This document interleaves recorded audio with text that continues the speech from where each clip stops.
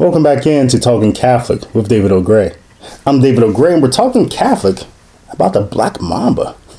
When they were dismantling the makeshift memorial to Kobe Bryant at the Staples Center in Los Angeles, where he played for the Los Angeles Lakers, and they were dismantling this huge memorial, and I thought, wow, I think now is really a good opportunity to offer a Catholic reflection on the life of Kobe Bryant.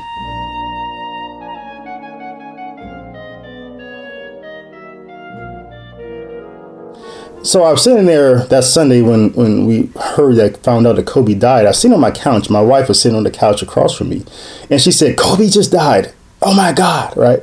And so when she said, "Oh my God," so I knew that she at least believed that what she had just read was true. But being that my wife gets her news from her Facebook feed, I had to go online myself just to verify. So I went on the Google, went on the Twitter, right?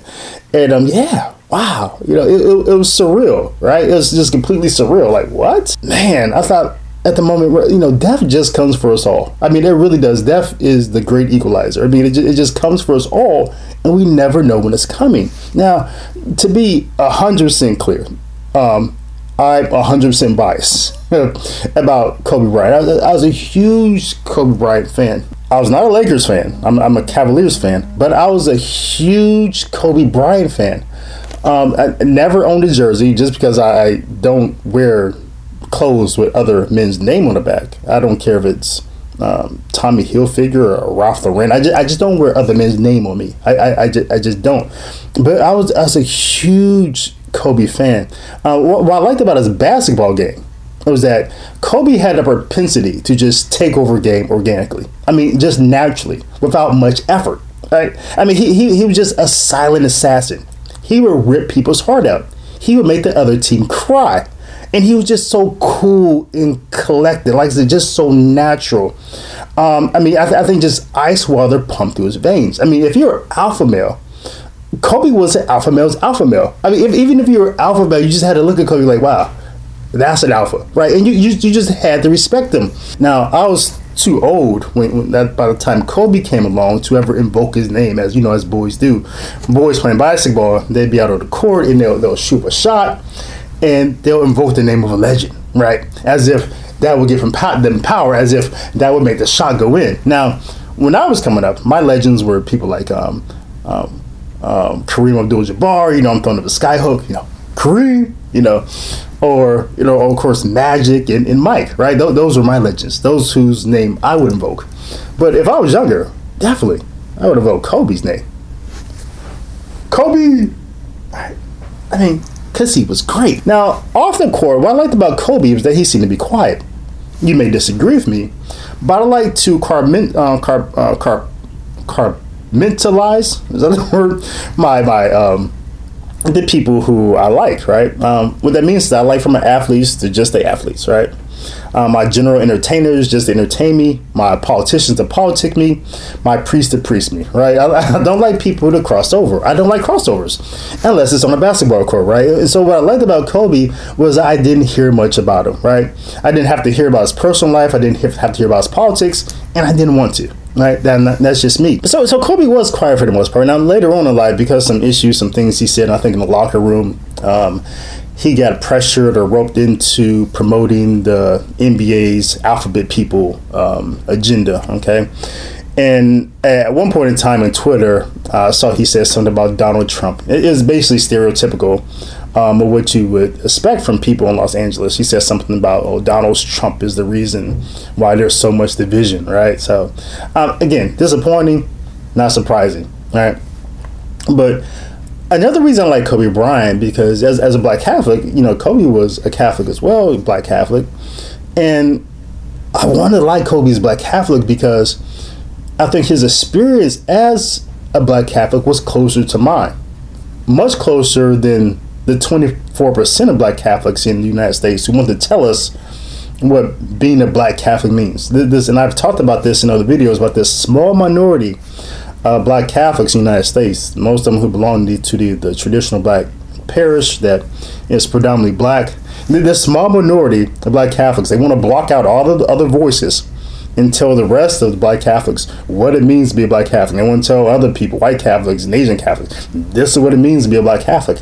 And notice what it means to be a black Catholic for them is that it always means appealing to the lowest common denominator of what it means to be black. It means appealing to the stereotypes of what it means to be black in America. And that for them, they want to tell us that being a black Catholic means that you have to celebrate a liturgy that's all about the song, the dance, and entertainment. And this is stereotypical images. For a century, this is how blacks were always depicted in entertainment. That, oh, blacks can sing and dance and entertain you. That's just, I mean, these are stereotypes. That they want to tell us, oh, that's African. We're incorporating Africa into the mass. No, that's Protestant. And it's stereotypical. It's the lowest common denominator. I think it's silly. It's offensive. But in Kobe Bryant, I saw, like I said, a black Catholic who probably, experience was closer to mine. He's a cradle Catholic. I'm not, but he was a cradle Catholic, grew up Catholic, even spent many years in Italy because his father was playing basketball there. Grew up Catholic there, right? And his parish life looked more like mine. Is a parish where blacks were the minority, right? And everyone didn't look like him. So I thought, well, his experience is probably closer to mine. So I was impressed when Kobe got into that trouble. Well, he got caught committing adultery against his wife, and he had rape charges against him. He openly confessed that it was his Catholic faith that kept him strong, that brought him through that. That was a really great confession. Also, like Kobe, I admired him because he has 4 daughters, and I have 4 daughters, right? So, in being a dad to daughters, all daughters is a special club and a special punishment here on earth, right? So I was happy to see trending on Twitter and Facebook and places like this the hashtag girl dad, right? The day Kobe died, that it was reported that shortly before they got onto the helicopter, him and his daughter Gianna attended mass and received the Holy Communion. And hearing that really gave me some peace, because as Catholics, hearing that, we no longer mourned. Rather, we had hoped that he and his daughter were in a state of grace, having received Holy Communion, and that being in a state of grace and having Christ dwell in them, it gave us hope that he who dwelled in them, that they will have the opportunity to be with, right, after their death. And as Catholics, we just look at death differently. I think we look at death differently than everyone on earth, because we recognize that heaven is not guaranteed. Heaven isn't guaranteed for anyone, but we're grateful for the Holy Eucharist. We're grateful that he who we want to dwell with forever comes to dwell with us in our bodies on earth. If death comes for any of us, and it's going to come for us all, our hope as Catholics is that we will have spent the moments before our death as Kobe and Gianna did. Now, like I said, death for us Catholics, like I said, we look at death differently. Death for us Catholics, I think it presents an opportunity as well, an opportunity. It presents an opportunity to pray for the souls of the departed. Again, for this reason, because heaven is not guaranteed to anyone. So we pray for the souls of the departed. Not that we can change their judgment, because we cannot, but rather we pray that God will finish the work that he began in them, as the scripture says. Now, you may say, well, Catholic purgatory isn't in the Bible. Well, no, but that word is purgatory is as a word, as a explicit word, is not purgatory in scripture.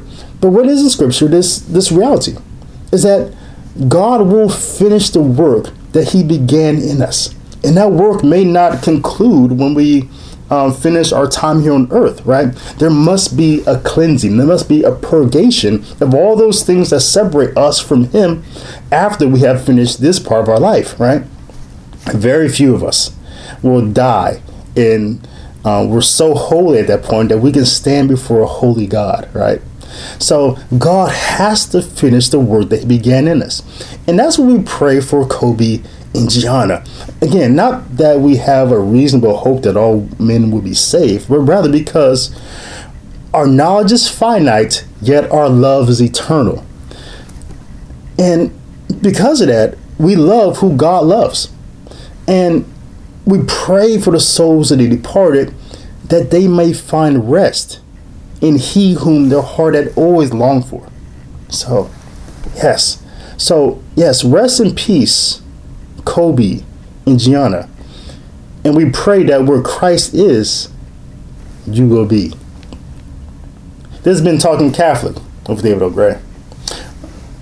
Until then, until next time, and I hope to see you again. But until then, blessings and shalom to you and to yours. Deum Verum.